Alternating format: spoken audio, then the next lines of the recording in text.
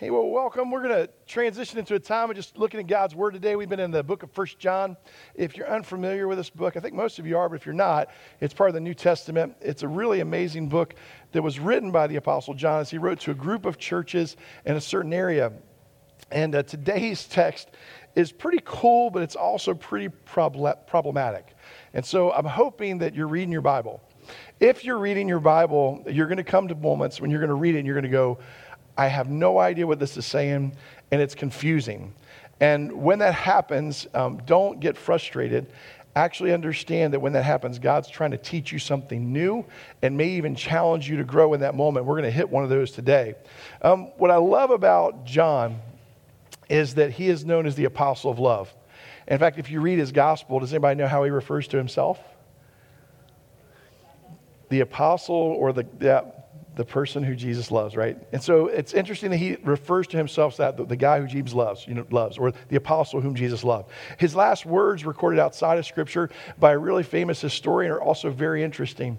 John's about to die in a city called Ephesus, which is actually where this region was written for this book. And as he's about to die, he gathers around him the people closest to him, people that he'd been hanging out with in Ephesus and the church for all those years. And they said, "Teacher, before you go to meet the Lord, is there any one thing you'd like to leave us with?" And John says, "Yep."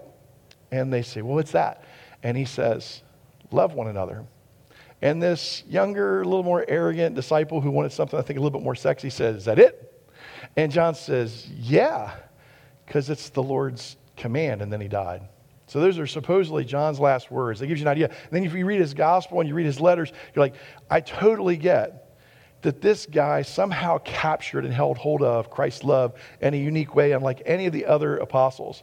The other thing when he wrote this book is he's combating some heresies of the early church. If you're not familiar with that word, heresy is just the idea of something that's outside of what would be the normal teaching. And the apostles were trying to make sure, and they were setting a tone for these are the concrete things that you need to know about your faith. And they had other people that were teaching around the area that were teaching things that were kind of opposite of that. One of the folks that was doing that, which we'll get to in a little bit, was a part of a sect called Gnosticism. And Gnosticism was this idea of secret knowledge. In fact, gnosis means knowledge. And they said, we've got this secret knowledge that only we've got. And we only give it to certain people that we like, and you got to get into the club to get to knowledge. And so John's writing, he's like, that's not the way it's supposed to be. You guys are missing the boat. And so as we come into the last chapter, if you've got your Bible opened up, you can open it up digitally. We've got some notes in there for you as well. But when we come in this last chapter, chapter 5 of this letter, you're going to hear the love again. But in addition to the love, you're going to hear him still combating some of those teachings that are contrary to what God's heart's really about. So when we look at this, we're going to look at Christ's love leads to certain things. And the first thing you're going to see that Christ's love leads you toward is free victory over life's burdens. The first thing that Christ's love leads you and I and anyone that actually really comes after Jesus is free victory over life's burdens. Look at this in 1 through 5 in chapter 5. Everyone who believes that Jesus is the Christ is born of God. And everyone who loves the Father loves his child well. This is how we know that we love the children of God. By loving God and carrying out his commands. This is love for God, to obey his commands. Interestingly, I had a conversation not long ago with a young woman who was asking about this issue. And she said, I've been trying to figure out what my sin is. And she was being very specific. She was saying, my sin, because I hear the church talk about we are sinners and we have a need of a Savior. But she says, I don't really know what sin is. Now, I tell you that because as you work with people in your community, especially in the Mardella community, especially if they're unchurched, they've never grown up in the church, the concept of sin is not a normal concept that we talk about in our culture. And so we came back to the 10 Commandments so we can understand this idea of obeying his commands. Because when we don't obey his commands, we're in sin. Okay, come on, keep up with me. Sin, okay? And so let's look at these just for a second, and let's examine these from the perspective of what it means to obey his commands. And the first 4 deal with our relationship with God. Anybody know what the first one is? Have no other gods before me. So God's saying, hey, don't get fooled by the false impressions. Don't get fooled by the other stuff. I'm the one true God. Make sure your affection is completely on me. The second one is have no idols, right? Make nothing, no man-made image that you're going to bow down to or that you're going to give reverence to. Then he says, don't take the name of the Lord in which actually better translated means do not misleverage the name of God, which for pastors, this is one that gets violated all the time. The Lord told me, really. Because if he didn't tell you, you're misleveraging his name. Make sure you do not misleverage the name of God. Like, remember and keep the Sabbath holy. Now, these first 4 deal with the relationship with God. When we're not doing that, we're not keeping his commands. That's exactly what John is thinking of when he writes this. Then the other one's a relationship with other people. Honor your mom and dad. I love this one because this is the one that says the first one that comes with a promise, right? The promise is you'll live long in the land. We're going to get to that in a second because he talks about that there's a sin that leads to death. We're going to get to that. Don't murder people. Y'all probably know that one, right? Don't commit adultery, okay? Now, the interesting thing about these two is most of us can go, I've not violated this to you, right? Any murders in the room? Okay? There's forgiveness for you if you are. Any adulterers, don't raise your hand, okay? But here's the thing with Jesus, though. He says if you've hated your brother or sister in your heart, then you've committed murder. And if you've ever looked at a woman other than your wife with lust, then you've committed adultery. He messes all of us up on this one, okay? Then he says, don't steal stuff, okay? Don't bear false witness against your neighbor. In other words, don't lie, okay? And then don't covet, which is no word that means don't want your neighbor's stuff. Like, don't go, I like his car, wish I had that car, I like his house, want this. Don't do that. That's called being. Now, what's fun about these is Jesus, when actually encountering the most religious people of his day, they ask him to nail it down to what's the most important thing. Some of you know this, right? They say, what's the most important commandment? What's Jesus say it is? Love the Lord God with all your heart, mind, body, and soul. Okay, that's, by the way, in Hebrew, that was something called the Shema, which is fancy for, it's based on those first 4. Okay? And kids memorize this like we would have memorized, Jesus loves me, this I know for the, some of you got that one, Bible told me. Right? So that's kind of what they had. And then the other piece, he says, then love your neighbor as yourself. All the law and all the prophets hinge on these 2, right? So Jesus takes the 10, he boils them down to these 2. And this is what it means then when they say there's victory. I say there's victory over life's burdens. And then you read this idea of commands, you feel like, well, that's a burden, isn't it? Yeah, anybody ever try to live out the 10? Anybody actually try to live out an actual Sabbath? Ooh, like a 24-hour period where you do no work. Anybody done that one? Anybody ever tried to go a while without being ticked off with somebody, especially after driving on Route 50? Hated them in your heart, have you? You look at these 10, and I can't get through a day where I'm like, I don't think I can live these out. And then look at what it says in the next verse, next half the verse. And his commands are what? Not burdensome. For everyone born of God overcomes the world. This is the victory that has overcome the world. This is interesting. Even our faith. You see, the problem with the law is that we're flawed. And every time that we try to live out the law, we become prideful, if we're doing pretty well at it at times, or we end up condemning ourselves and we see how short we really fall against God's commands and standards. But in Jesus, he lives out the law for us, and he overcomes the law by the perfect life. Do you see the difference? Which is why he says it's not burdensome. Because when Christ dwells in you as a believer, he lives out the law. How does he do it? Through those 2 pieces he gave you, loving God with all of your being and loving your neighbor as yourself. Even if we try to do that, I guarantee we will fall short. But if you allow Christ to live it through you, it changes everything. And that was fun about talking to this young woman about this idea of sin. She had grown up in a religious system where if I can just be good enough, moral enough, right enough, serve my community well enough, then God will accept me. And this is backwards according to John. No. God accepts you because of what Christ did for you, and then you appropriate that by faith. Look at the next verse in 5. Who is it that overcomes the world? Only he who believes that Jesus is the Son of God. So in other words, it's not because you're good enough. It's not because you're religious enough. It's because you believe that Jesus is the unique Son of God. And when you believe this and he truly dwells in you, living the law is not a burden.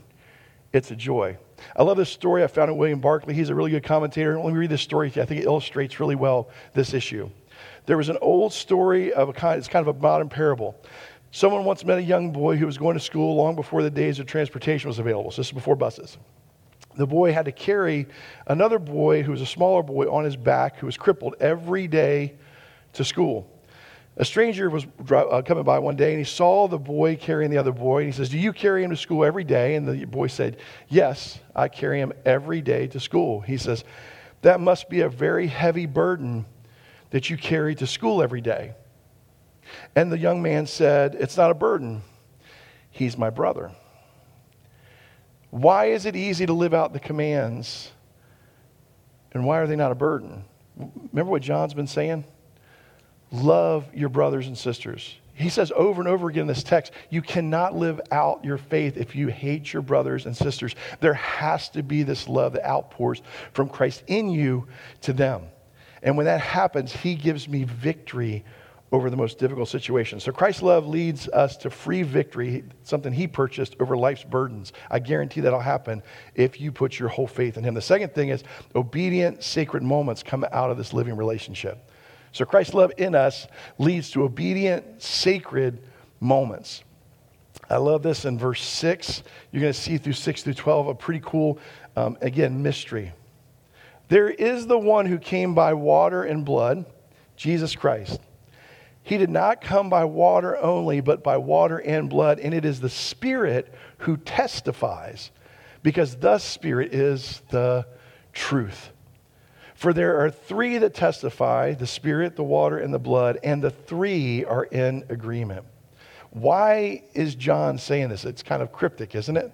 If you just read this and you didn't know a whole lot about the Bible, you're like, that's kind of like bouncing all over the place. In fact, when Dustin and I and Danny were preparing this week, I'm like, you know what I love about 1 John that I've realized? I think John was ADHD. Y'all agree? Like when you read his letter, he's like ping, ping, ping, ping, ping. I'm like, I love it. Like I'm getting him. You're like, I don't get him. I'm like, I get him because I'm ADHD. I love that he's pinging around, but he has one core thought, one topic.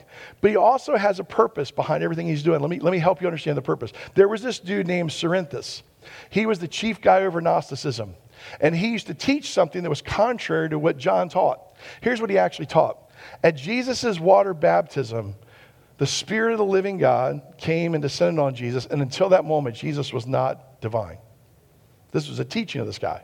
He says, so when we saw Jesus, he's just a normal guy. He's like you and me. He was born of a normal woman. And then when Jesus is baptized, the Spirit comes on him, and now he's got divinity. And then divinity hangs with him, Spirit hangs with him the whole time, till he gets right to the crucifixion, and then God yanks the Spirit out of Jesus and he dies. This was a teaching that was happening in John's day. And because of that, that's why you're seeing John talk about the water and the blood. He's saying there's something absolutely significant about the person of Jesus, and the water that he's referring to is specifically baptism. And the blood that he's specifically referring to is his crucifixion. And what John is saying at these two pivotal moments are showing you something about the character and the person of Jesus that we don't want to miss. Jesus was obedient to the Father. And in his obedience, not only in baptism, but the crucifixion, he sets up a sacred moment for you and I to specifically connect spiritually to him that is very real and sacramental. Sacramental means it's a sacred moment. Sacramental means there's an exchange of literally the presence and the grace of God with human beings. It's unbelievable. And when Jesus sets this up, he sets it in two ways. There are only two sacred moments, two sacraments of the church, and that's water baptism and the Lord's table. And both of them remind us, and this is why John was saying this, of bookends of the person of who Jesus is. He says the water, the Spirit, and the blood are in agreement because they're showing you fully who the person of Jesus is, and they're also revealing to you and I who his true followers are. Because if we're true followers of Jesus, we follow in the obedience that Jesus also followed in himself. In fact, this is what's interesting, and we'll go through this real quick. Do you need to be baptized to have a living relationship with the living God? No. That is appropriated by faith. But watch this. Should you question a person's faith who will not follow in water baptism? Yes. Why? Because it's an act of obedience. What's he say at the beginning? They follow what? The commandments. This is the new commandment of the new covenant, that we would follow Christ in faith. The idea of the crucifixion, we people for their benefit, that they might know the good news of who Jesus is. That's the blood. And that blood, when it comes over us, teaches us to share that faith with everybody we encounter. When we encounter, our first response should be believe and be baptized.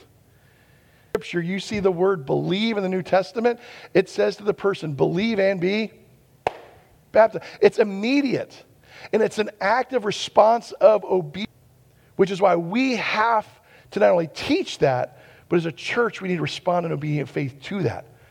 If you've never been baptized, like Jesus was, it's an act of obedience he's waiting for you to make, and it's a personal decision for you to make. And when you are baptized in that way, you are following in his commands. Look at what he says in 9. We accept man's testimony, but God's testimony is greater. Now, what is he saying there? Just pause for a second. He's saying you hear all these different teachers, and when you hear two of them that are in agreement, you're like, that's pretty cool. I like that. We accept that testimony. We expect, kind of bring that word in. He says, but you should look at God's word so much more and give it greater weight. And Jesus is God in the flesh. This is why we have to listen to him, which he has given about the Son. He's put everything under him. Anyone who believes in the Son of God has the testimony in his heart. There it is. You'll see these two things manifest. Love of God, love of neighbor. You'll see these commandments lived out. Baptism, as well as people that share the good news about Christ's blood and what it's done in their life. Because he has not believed the testimony God has given about the Son. He's talking about the guy's a liar. Back up. Anyone who does not believe God has made him out to be a liar, because he has not believed the testimony God has given about the Son. And this is the testimony. Look at this. God has given us eternal life, and this life is in his Son. He who has the Son has life. He who does not have the Son of God does not have life. You're going to see this idea of life over and over again. And it was interesting. It wasn't until this morning that I finally was smart enough to look at the original language to figure out he's not talking about life and death like you're not drawing breath anymore. The word here in the Greek is an interesting word.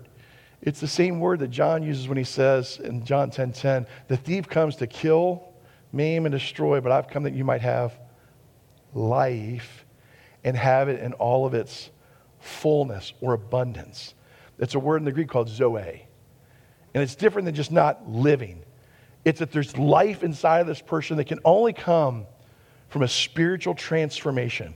And those that have the Son have this life, and that life comes out in obedience. It comes out in wanting to please an audience of one. And it's not concerned about the world. I was talking to the same girl we talked about earlier, was asking about sin. She was a very visual person. So I ended up having to draw for her, if you ever seen it, something called the bridge. And when we draw the bridge, it shows us that mankind, since the very beginning, has been trying to fill the gap between us and God, the gap that's sin, with religiosity, with just being a good person.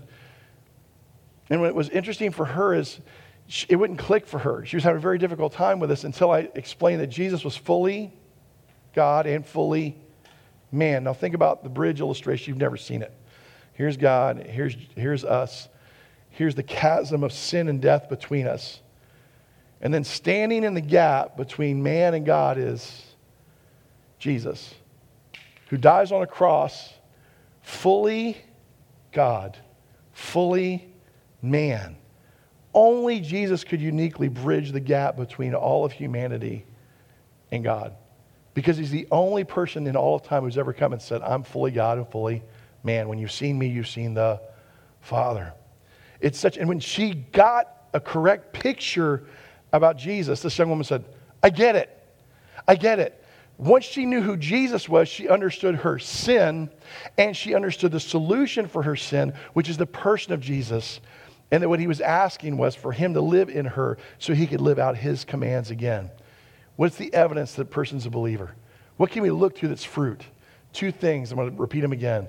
Baptism through obedience. And when we participate in the Lord's table, we participate again in his crucifixion. I love that in the book of Corinthians, Paul wanted to make us understand the connection of these two things in the life of Jesus, because he says you're buried with Christ in baptism, and you're raised to walk in newness of life. So you see the person of Jesus in these two sacraments, and that's why they're centered around him. So Christ's love leads us first to free victory over life's burdens. That's the first thing. The second thing is it leads us to obedient, sacred moments that we participate in with our obedience. And the third thing is prayer is aligned for life. That Zoe life. That's the third thing it leads us toward. Christ's love leads us to this place of prayers aligned for life. I love this in verse 13. He says, I write these things to you who believe in the name of the Son of God, so that you may what? Know that you have eternal life. He's talking about that Zoe life, that indwelling presence of the living God living in you, that you might know that that's true of your life and faith. This is the confidence that we have in approaching God, that if we ask anything according to his will, he hears us. And if we know that he hears us, whatever we ask, we know that we will have what we ask of him. That's a pretty cool passage. But let me break it down. The first thing that John was trying to help the church with is don't doubt.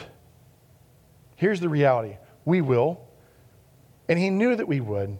And he knew what would overcome our doubts when they came was not a philosophy or our intelligence or our religiosity. He knew was that we had to come back to the one who gave eternal life, who dwells in us through the power of the Holy Spirit. And we come back to that, we would know that we have eternal life. I struggle with my faith. Anybody, I don't know if you did this. So I gave my life to Jesus when I was 17. And then by 19, you couldn't tell I was a Christian. Anybody ever been through that? Okay, backslidden, if you want to use that word, falling away, that was me, okay? And what happened was I joined the Navy, Marine, okay? So if you've ever been in the military, here I was so naive. I thought, I can't go to college because if I go to college, I'm going to party out, and then it won't be of any benefit. I'll get bad grades and party too much. So I thought, I'll go in the Navy. They don't party too hard. That was a mistake. I found out lots of good partiers in the Navy, and so it just led me through the whole season of my life of just complete rebellion. And in that season, I dabbled in some other different religious concepts and tried to get in and be a good person again, and nothing worked. Nothing worked. It wasn't until I had to come back to when I was 17, and I gave my life to Jesus. And I gave all of my life to Jesus because I knew I was a sinner. And I needed someone to change the very core nature of who I was. And when that happened at 17, I don't know if you've ever experienced this, when Billy Graham calls it being born again. John calls it being born from above. Like in that moment, I knew God was real. Not because of reason, because he came and lived within me. Like I could sense the very presence of the living God in my being. I came back to that moment at 17, and that's what brought me back into the faith. It wasn't an argument. It wasn't religiosity. My doubts were all there, but I had to come back to that moment that I couldn't produce, that God produced in me. And that's what held me. And that's this idea of when prayers are aligned for life. Because let me tell you, I found out later, lots of people were praying for me. If you've been that person, have you ever been that person? Then you find out later when you come back to your faith, people are like, yep, I was praying for you in that season. And what you realize is the ones that are most connected to this idea of real life, their prayer for you is very different. They didn't pray, oh, God, make Larry's life just a great life. Let him just be blessed. Let him buy the best cars and have the most money. That's not what they were praying over me. What do you think they were praying over me as I was wayward from the living God? They were saying, Holy Spirit, sick him. Like, go get him. Like, go after him. Make his life a living hell so he'll actually fear the reality of hell and then come back to you in faith. Now think about that, because that's what God wants for us. He doesn't want our comfort. He wants our obedience and alignment. Recently I was talking to a family member, and they were struggling in their season. I'm like, I get it. I've been there. And the family member said to me, I don't know why we pray anyway. I pray, I ask God, and God doesn't do what I ask. God's not showing up in my life. And I looked at him and I said, have you ever considered the fact that prayer is not about you changing God, but about God changing you? It's about alignment. And when you're aligned with God and you ask based on the will of God, then God moves. because your prayer is now aligned with the life that he so wishes to richly bring into other people. Look at verse 16. If anyone sees his brother commit a sin, that's brother or sister, that does not lead to death, he should pray and God will give him life. That's that Zoe word. I refer to those whose sin does not lead to death. There is a sin that leads to death. I'm not saying that he should pray about that. All wrongdoing is sin, and there is sin that does not lead to death. Now, I don't know about you, but the first time I read this, and this may be the first time you're reading it, if you weren't doing the reading plan, you're like, dude, that is some serious double talk, John. Like, I have no idea what you're saying. And are you actually saying not to pray for certain people that are dying? Like, what is he saying? And it's interesting. I read a bunch of commentators because it was confusing for me as well. And this one gets into some, if you grew up Catholic or high church, it gets into something people want to talk about mortal versus venial sins here. You ever heard of those two? Mortal means sins that lead to death. Venial means just little teeny sins that don't lead to death. Okay? And they get into that whole thing. That's not what's being said here, but that's an interesting interpretation. Then there's people that say, well, he's dealing with unrepentant sin versus sin. That's another interpretation, which means the people that go, I sinned, I'm sorry, God, I feel bad about it. But the other people are like, I don't really care, I'm going to sin anyway, don't give a flip. Okay? Those people, they're leading to death. That's another interpretation. That one's not good either. Then there's the one that says, what about the people that deny the faith? That you can get to, and Hebrews kind of supports this depending on how you read about it. They'll say, once you put your hand to the plow, you can't look back or you lose your faith, right? And you read that and somebody goes, that's what this is talking about. John's supporting this idea that it's possible to have a sin that leads to death. The problem is, don't forget about Peter, right? Peter, who denied the Lord how many times? He denied him 3 times. And then Jesus tracked him down and restored him 3 times. So it can't be about that. Although there's something that's being said here, you can't ignore that he's saying there is a sin, singular, that leads to death. Another interpretation says, well, he's talking about habitual sin. He's talking about not the sins like, oops, sin, sorry. He's talking about the people that just keep doing the same sin over and over and over again until their heart becomes so hard that they don't care that they're sinning. He's saying that's the sin that's being dealt with here.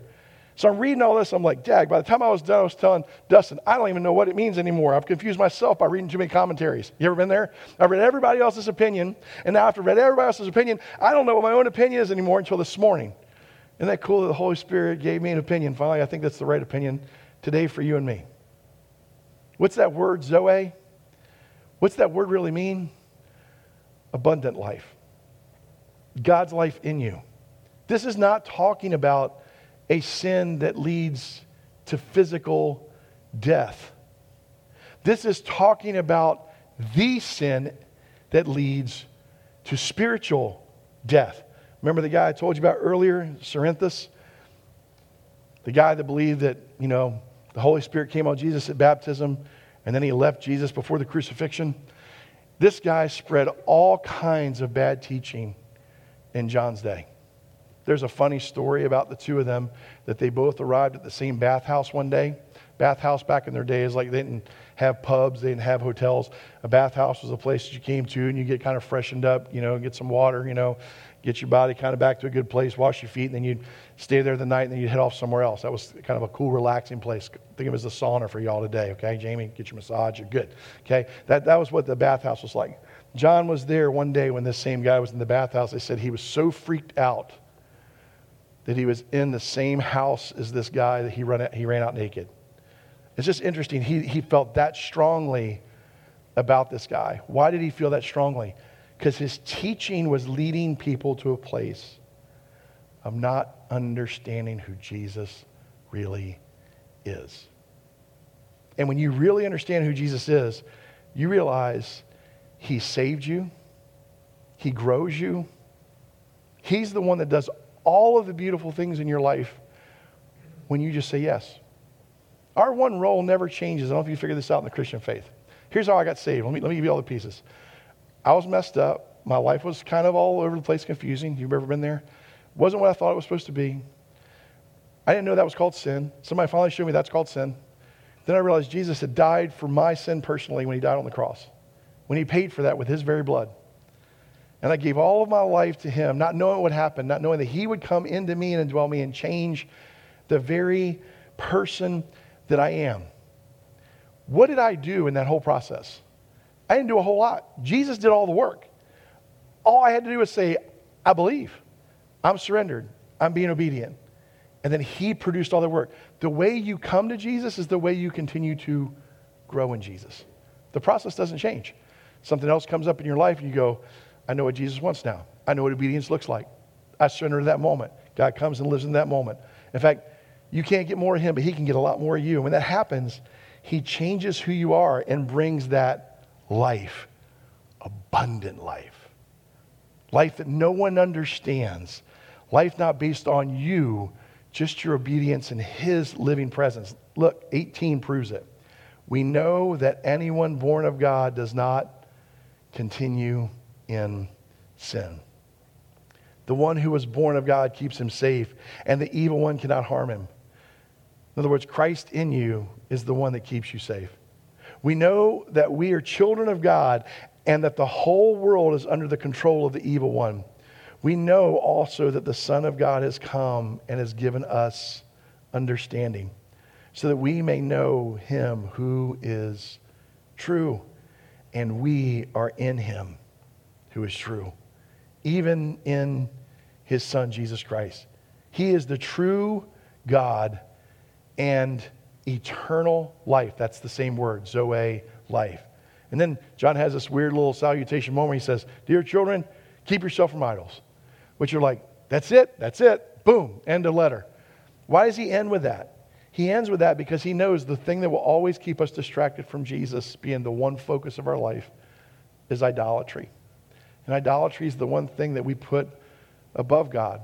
And we do it in lots of different ways. Let me come back to just those two. There's two things, the water and the blood. Just those two for a second. What's the chief excuse usually from someone that they don't want to be baptized? Does anyone know what it is? I don't want to be in front of people. That's a big one. Because most of us don't. Public speaking is like number 3, I think, on the list of ultimate fears. What's another one? I'm just not ready. I'm not worked it out. Do you realize that in all 3 of those, it's idolatry? Whether it's the idolatry of pride, the idolatry of fear, the idolatry, there's something there where you're placing that above God. That's the definition of idolatry.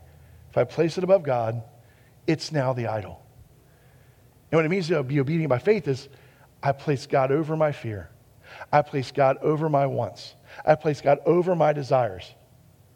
Whether it's my finances, right? My spiritual life, my marriage, my work, my community, he is the one that is Lord over all those things. And that's why John says, don't get drawn back into idolatry. What about the Lord's table? Did you know you can make the Lord's table idolatrous? Communion. That we can make that about us, the way we want it, the way we'd like to see it come out, how often we'd like to see it, instead of just saying, in that moment, I just want to make the Lord king in this moment again. To be reminded that Jesus purchased everything for me.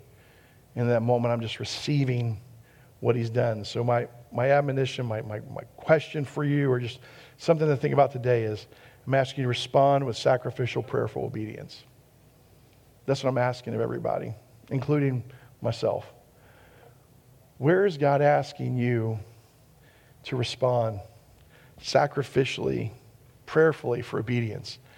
When you do this, you will understand what it means to really be under the blood of Jesus. Jesus did not want to go to the cross. If you don't believe that, read in the Garden of Gethsemane account. He wanted your salvation desperately, but he was absolutely horrified by what it would take, which is why he weeps blood in the garden, which is why he even asks the Father, if there's another way, please let me know. But there was only one way for the forgiveness of our sin, and it was the death of Christ. And when it costs that much, it requires our obedience.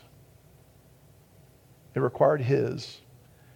It requires yours, and it requires mine.